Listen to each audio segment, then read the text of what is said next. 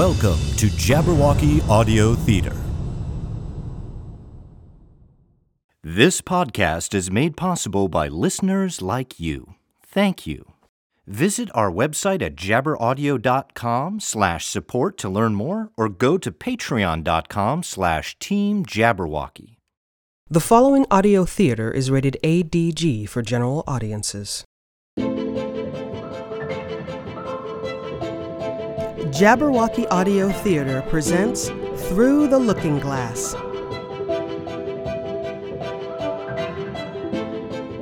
Jack and the Beanstalk.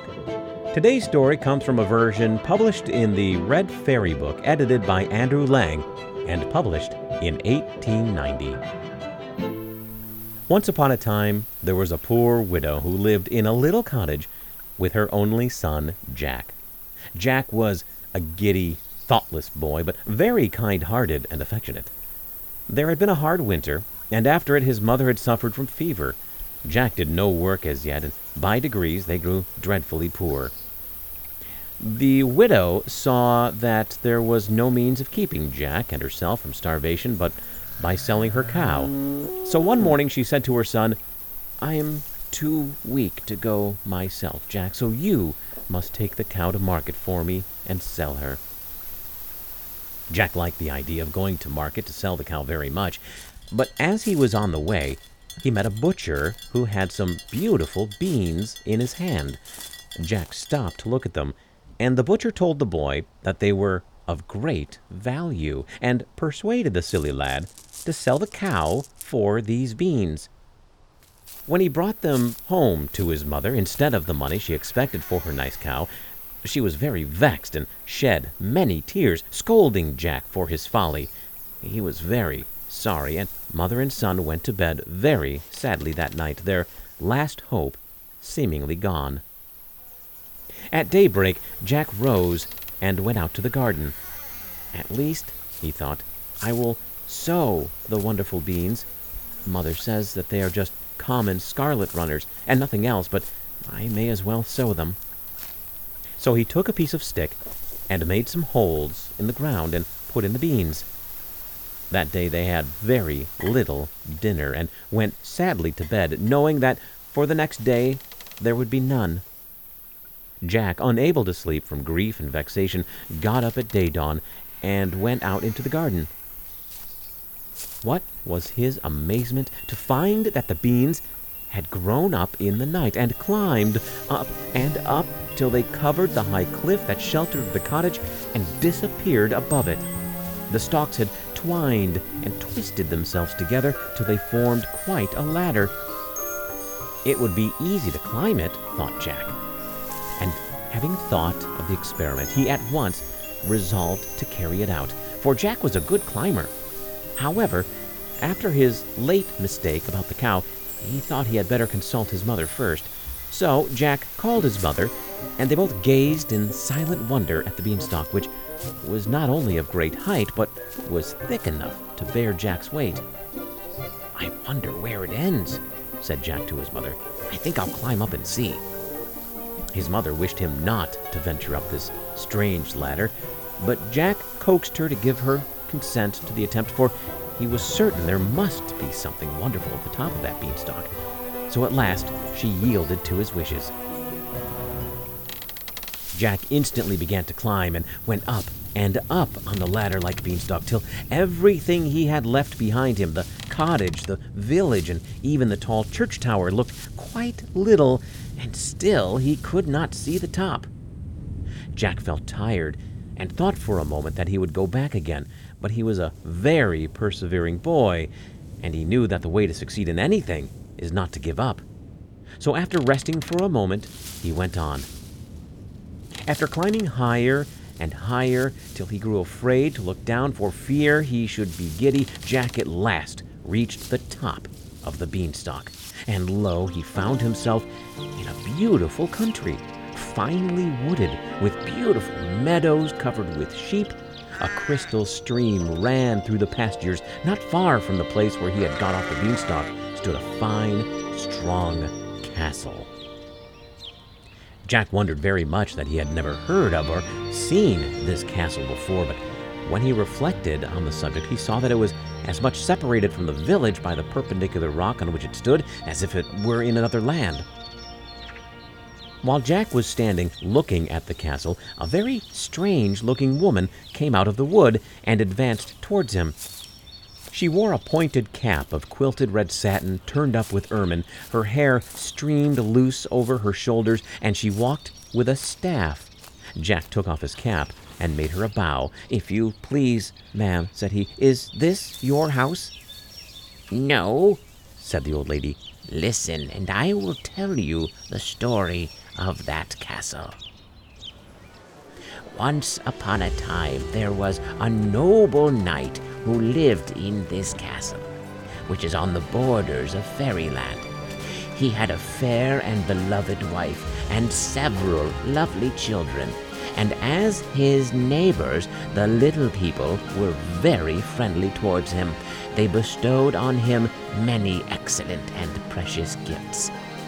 Rumor whispered of these treasures, and a monstrous giant who lived at no great distance and who was a very wicked being resolved to obtain possession of them. So he bribed a false servant to let him inside the castle when the knight was in bed and asleep, and he killed him as he lay. Then he went to the part of the castle which was the nursery, and also killed all the poor little ones he found there. Happily for her, the lady was not to be found. She had gone with her infant son, who was only 2 or 3 months old, to visit her old nurse who lived in the valley, and she had been detained all night there by a storm. The lady was warned by a servant who chanced to escape the castle and remained at her nurse's house as the best place of concealment. For the servant told her that the giant had vowed, if he could find her, he would kill both her and her baby. Years rolled on. The old nurse died, leaving her cottage and the few articles of furniture it contained to her poor lady, who dwelt in it, working as a peasant for her daily bread. Her spinning wheel and the milk of a cow which she had purchased with the little money she had with her sufficed for the scanty subsistence of herself and her little son. Jack, that poor lady is your mother. This castle was once your father's and must again be yours." Jack uttered a cry of surprise. "My mother? Oh, madam, what ought I to do? My poor father, my dear mother!" "Your duty requires you to win it back for your mother, but the task is a very difficult one and full of peril, Jack. Have you courage to undertake it?" "I fear nothing when I'm doing it right," said Jack. "Then," said the lady in the red cap, "you are one of those who slay giants. You must get into the castle, and if possible, possess yourself of a hen that lays golden eggs and a harp that talks. Remember, all the giant possesses is really yours." As she ceased speaking, the lady of the red hat suddenly disappeared, and with that, Jack knew she was a fairy. Jack determined at once to attempt the adventure, so he advanced and blew the horn which hung at the castle portal. The door was opened in a minute or two by a frightful giantess with one great eye in the middle of her forehead. As soon as Jack saw her, he turned to run away, but she caught him and dragged him into the castle. "Ho, ho!" she laughed terribly. "You didn't expect to see me here, that is clear. No, I shan't let you go again. I'm weary of my life. I am so overworked, and I don't see why I should not have a page as well as other ladies. And you shall be my boy. You shall clean the knives and black the boots and make the fires and help me generally when the giant is out. When he is at home, I must hide you, for he has eaten up all my pages hitherto, and you would be a dainty morsel, my little lad." I'm quite ready to help you, and do all I can to serve you, madam," he said. "Only I beg you will be good enough to hide me from your husband, for I should not like to be eaten at all." "That is a good boy," said the giantess, nodding her head. "It is lucky for you that you did not scream out when you saw me, as the other boys who have been here did, for if you had done so, my husband would have awakened and have eaten you, as he did them, for breakfast. Come here, child. Go into my wardrobe. He never ventures to open that. You will be safe there." And she opened a huge wardrobe which stood in the great hall, and shut him into it. But the keyhole was so large that it admitted plenty of air, and he could see everything that took place through it. By and by he heard a heavy tramp on the stairs, like the lumbering along of a great cannon, and then a voice like thunder cried out, "Fee, fi, fo, fum! I smell the breath of an Englishman. Let him be alive or let him be dead. I'll grind his bones to make my bread." "Wife," cried the giant, "there is a man in the castle. Let me have him for breakfast." "You are grown old and stupid," cried the giantess in her loud tones. "It is only a nice fresh steak off an elephant that I have cooked for you, which you smell. There, sit down and make a good breakfast." And she placed a huge dish before him of savory, steaming meat, which greatly pleased him, and made him forget his idea of an Englishman being in the castle. When he had breakfasted, he went out for a walk, and then the giantess opened the door and made Jack come out to help her. He helped her all day. She fed him well, and when evening came, put him back in the wardrobe. Later, the giant came in to supper. Jack watched him through the keyhole and was amazed to see him put half a fowl at a time into his capacious mouth. When the supper was ended, he bade his wife bring him his hen that laid the golden eggs. "It lays as well as it did when it belonged to that paltry knight," he said. "Indeed, I think the eggs are heavier than ever." The giantess went away, and soon returned with a little brown hen, which she placed on the table before her husband. "And now, my dear," she said, "I'm going for a walk, if you don't want me any longer." "Go," said the giant. "I shall be glad to have a nap by and by." Then he took up the brown hen and said to her, "Lay!" And she instantly laid a golden egg. "Lay!" said the giant again, and she laid another. "Lay!" he repeated the third time, and again a golden egg lay on the table. Now Jack was sure this hen was that of which the fairy had spoken. By and by the giant put the hen down on the floor, and soon after went fast asleep, snoring so loud that it sounded like thunder. Directly Jack perceived that the giant was fast asleep, he pushed open the door of the wardrobe and crept out. Very softly he stole across the room, and picking up the hen, made haste to quit the apartment. He knew the way to the kitchen, where he found the door ajar. Thereby he opened it, shut and locked it after him, and flew back to the beanstalk, which he descended as fast as his feet would move. When his mother saw him enter the house, she wept for joy, for she had feared that the fairies had carried him away, or that the giant had found him. But Jack put the brown hen down before her, and told her how he had been in the giant's castle, and all his adventures. She was very glad to see the hen, which would make them rich once more. One day, Jack made another journey up the beanstalk to the giant's castle, while his mother had gone to market to sell the hen's marvelous eggs. But first, he dyed his hair and disguised himself.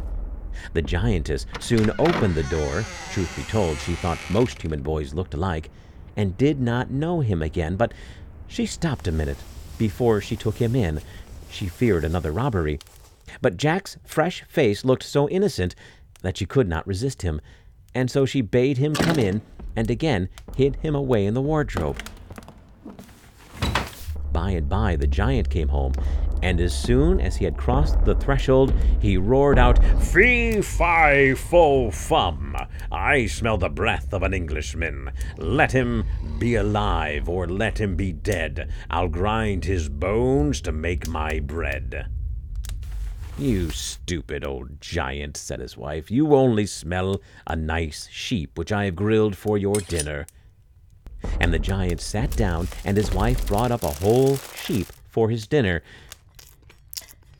When he had eaten it all up, he said, "Now bring me my harp, and I will have a little music while you take your walk."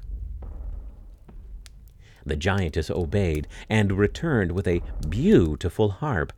The framework was all sparkling with diamonds and rubies, and the strings were all of gold. "This is one of the nicest things I took from the knight," said the giant. "I'm very fond of music, and my harp is a faithful servant." So he drew the harp towards him and said, "Play!" And the harp played a very soft, sad air. "Play something merrier," said the giant, and the harp played a merry tune.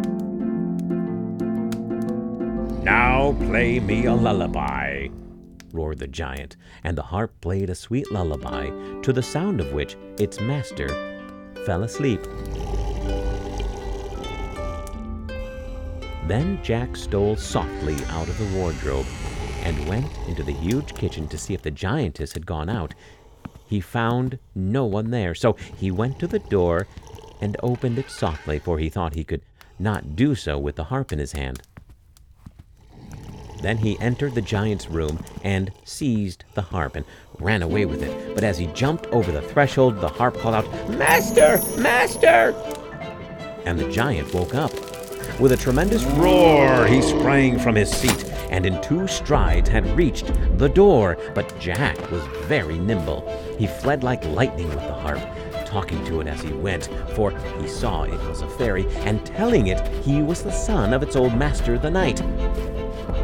Still, the giant came on so fast that he was quite close to poor Jack, and had stretched out his great hand to catch him. But luckily, just at that moment, he stepped upon a loose stone, stumbled, and fell flat on the ground, where he lay at his full length. This accident gave Jack time to get on the beanstalk and hasten down it. But just as he reached their own garden, he beheld the giant descending after him.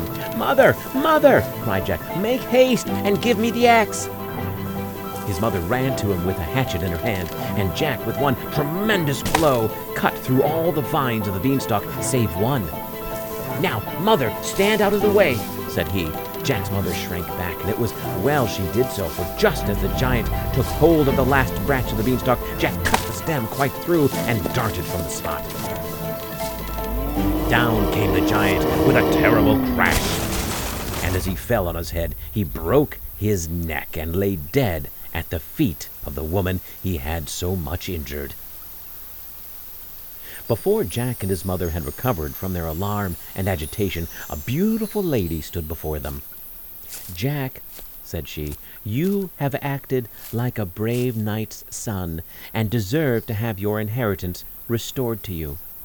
Dig a grave and bury the giant, and then go and kill the giantess." "But," said Jack, "I could not kill anyone unless I were fighting with him, and I could not draw my sword upon a woman. Moreover, the giantess was very kind to me." The fairy smiled on Jack. "I am very much pleased with your generous feeling," she said. "Nevertheless, return to the castle and act as you will find needful." Jack asked the fairy if she would show him the way to the castle, as the beanstalk was now down. She told him that she would drive him there in her chariot, which was drawn by 2 peacocks. Jack thanked her and sat down in the chariot with her. The fairy drove him a long distance round till they reached a village which lay at the bottom of the hill. Here they found a number of miserable-looking men assembled. The fairy stopped her carriage and addressed them. "My friends," she said, "the cruel giant who oppressed you and ate up all your flocks and herds is dead, and this young gentleman was the means of your being delivered from him, and is the son of your kind old master, the knight." The men gave a loud cheer at these words, and pressed forward to say that they would serve Jack as faithfully as they had served his father. The fairy bade them follow her to the castle, and they marched thither in a body, and Jack blew the horn and demanded admittance. The old giantess saw them coming from the turret loophole. She was very much frightened, for she guessed that something had happened to her husband, and as she came downstairs very fast, she caught her foot in her dress and fell from the top to the bottom and broke her neck. When the people outside found that the door was not open to them, they took crowbars and forced the portal. Nobody was to be seen, but on leaving the hall, they found the body of the giantess at the foot of the stairs. Thus Jack took possession of the castle. The fairy went and brought his mother to him, with the hen and the harp. He had the giantess buried, and endeavored as much as lay in his power to do right to those whom the giant had robbed. Before her departure for Fairyland, the fairy explained to Jack that she had sent the butcher to meet him with the beans in order to try what sort of lad he was. If you had looked at the gigantic beanstalk and only stupidly wondered about it, she said, I should have left you where misfortune had placed you, only restoring her cow to your mother. But you showed an inquiring mind and great courage and enterprise. Therefore, you deserve to rise. And when you mounted the beanstalk, you climbed the ladder of fortune. She then took her leave of Jack and his mother. For their part, Jack and his mother moved from their cottage to the castle up high, where they and the villages below lived happily and quite giant-free.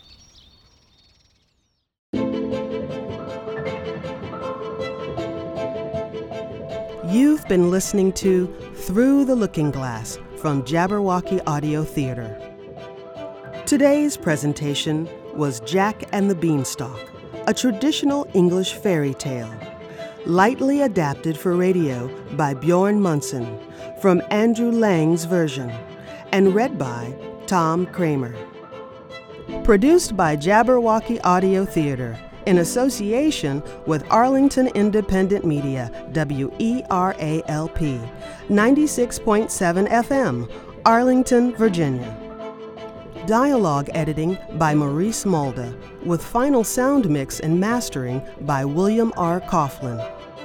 Post-production services provided by Tohu Bohu Productions, LLC.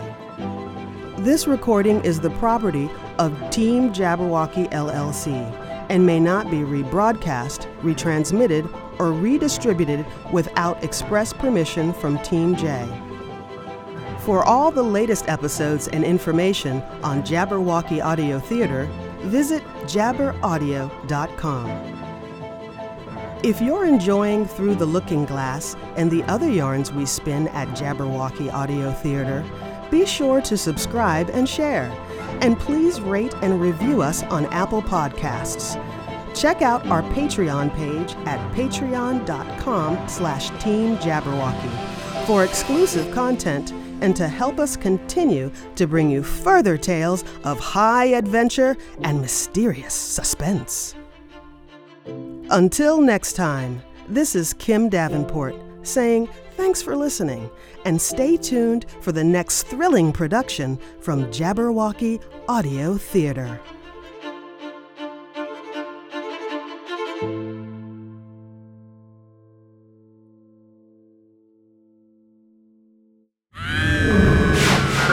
Hast thou slain the Jabberwock?